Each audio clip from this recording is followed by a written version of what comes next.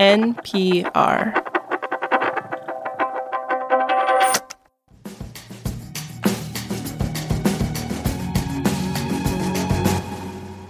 I think you need to lose the hat. Lose the hat? Let your okay. hair flow. All right, so Waylon, Kendall Hoyt is a fashion influencer.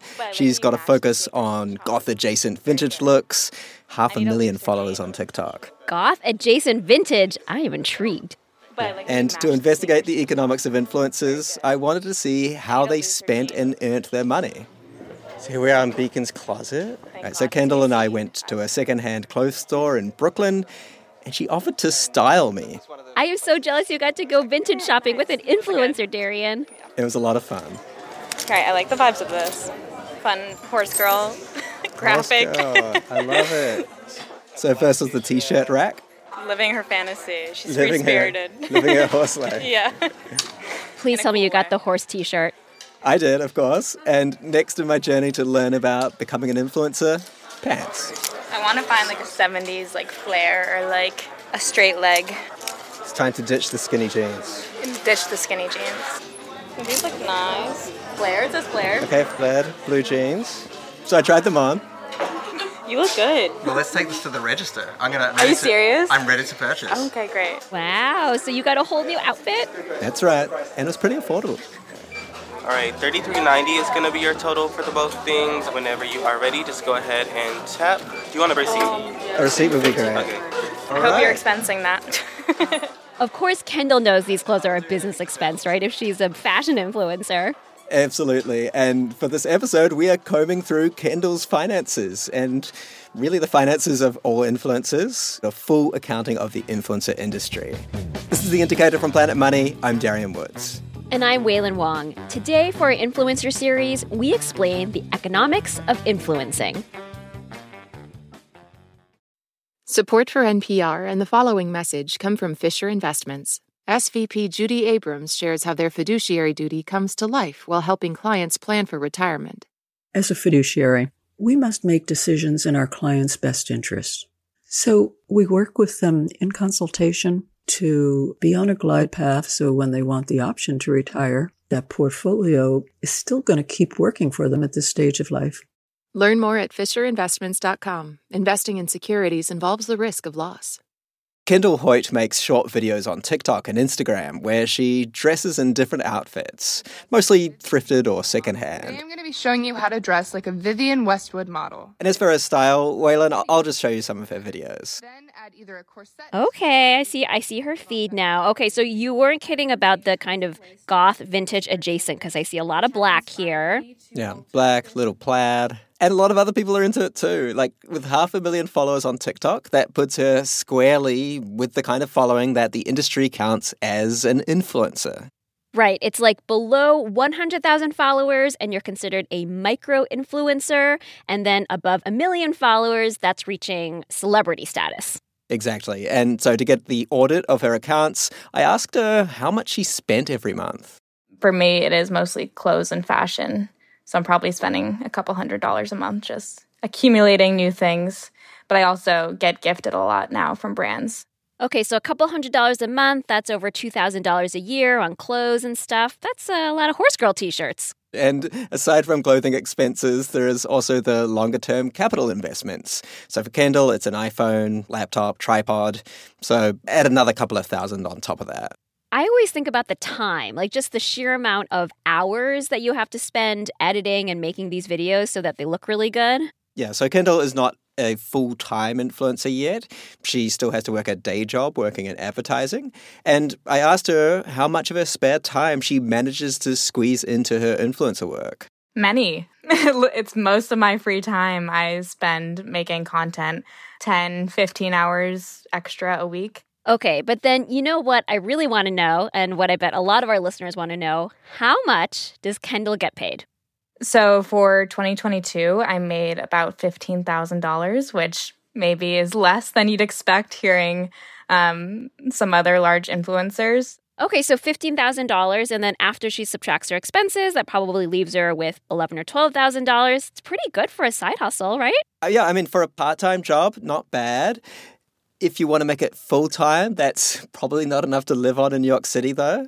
Right. I mean, I guess I'm seeing now that gap where if you want to try to make this into a full-time thing, that's a pretty big mountain to climb. Yeah, so I spoke to an expert in the industry, Ryan Hilliard, to see if this was typical. Ryan is a general manager at a company called Hype Auditor, which analyzes influencer data. And he says you need a lot of followers for a comfortable cash flow.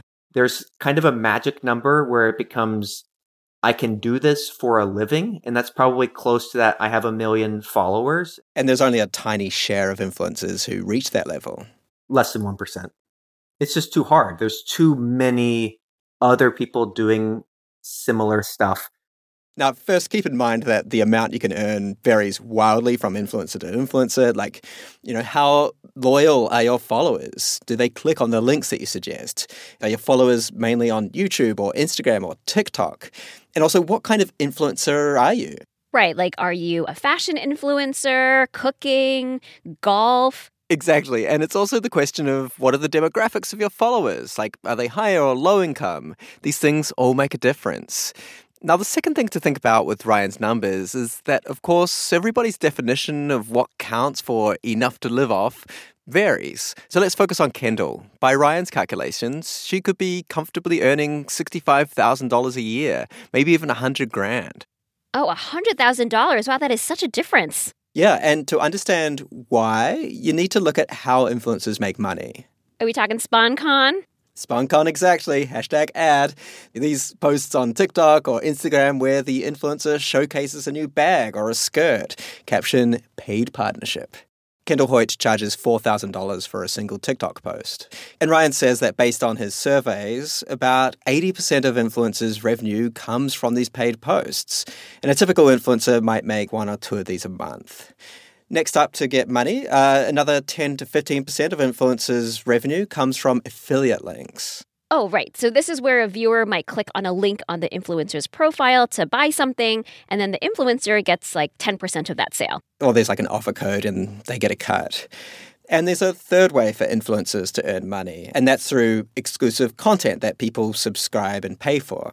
Like Planet Money Plus? Thanks for the plug, Waylon. And while some influencers might even earn all their money through subscriptions, the influencers that Ryan has surveyed only actually earn a small amount this way. Okay, so given all of that, why are Ryan's numbers so much higher? Ryan says you can basically divide influencers with large followings into 2 categories.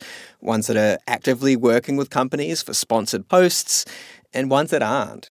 You still have to find brands to partner with. So like one of the things that we've asked creators is like, how much time do you spend on managing your accounts? And people that don't try to monetize, it's usually less than 20 hours. And people that do try to monetize, it's more than 30 hours. So on top of her day job and actually building her following, Kendall says she doesn't have time to proactively reach out to brands to work with. So she's kind of in this bind right now. She's got no time to reach out to companies, but if she does quit her day job, she wouldn't have any sponsors lined up. Like, who wouldn't want to just post a video to make thousands of dollars? But there's a lot more that goes into it to build up a community and be able to get those deals. You know, Waylon, even with these sobering statistics, I figured maybe I might try my hand at influencing. So Kendall helped me with that new look and gave me posing tips. Relax the eyebrows and slightly, part your lips, Yes, this is so good. All right, straighten up. And then you could, tousle your hair. Okay. There you go. A little tussle. Slow. Sauce. How do you feel? I feel a little unusual. I never thought of relaxing my eyebrows before. I realize I have such tense eyebrows. Gotta get some Botox. So Darren, did you get some Botox? I did not. Another expense. Come on. But look, here's the photos before and after. Oh, wow, Darren, you look so great. I see the Horse Girl t-shirt and these new jeans that are no longer skinny jeans. But you honestly look great. I think she did a wonderful job. You got to go shopping with an influencer before you die. It's like, it's compulsory. I want a do-over. Yeah. There's still time. Or maybe I'll go get Botox with an influencer. I mean, the possibilities are endless, really. Tomorrow we're going to look at why being an influencer is such a popular career choice for young people. Stay tuned. This episode was produced by Corey Bridges and Janet Lee, was engineered by Robert Rodriguez, was fact-checked by Dylan Sloan. Viet Le is our senior producer, and Kate Kincannon edits the show. The Indicator is a production of NPR. This message comes from NPR sponsor Mint Mobile. From the gas pump to the grocery store, inflation is everywhere. So Mint Mobile is offering premium wireless starting at just $15 a month. To get your new phone plan for just $15, go to mintmobile.com/switch. This message comes from NPR sponsor Oracle Cloud Infrastructure. OCI is the platform for database, application development, and AI needs. Do more and spend less, like Uber, 8x8, and Databricks Mosaic. Take a free test drive at oracle.com/NPR. These days, news comes at you fast. But the truth?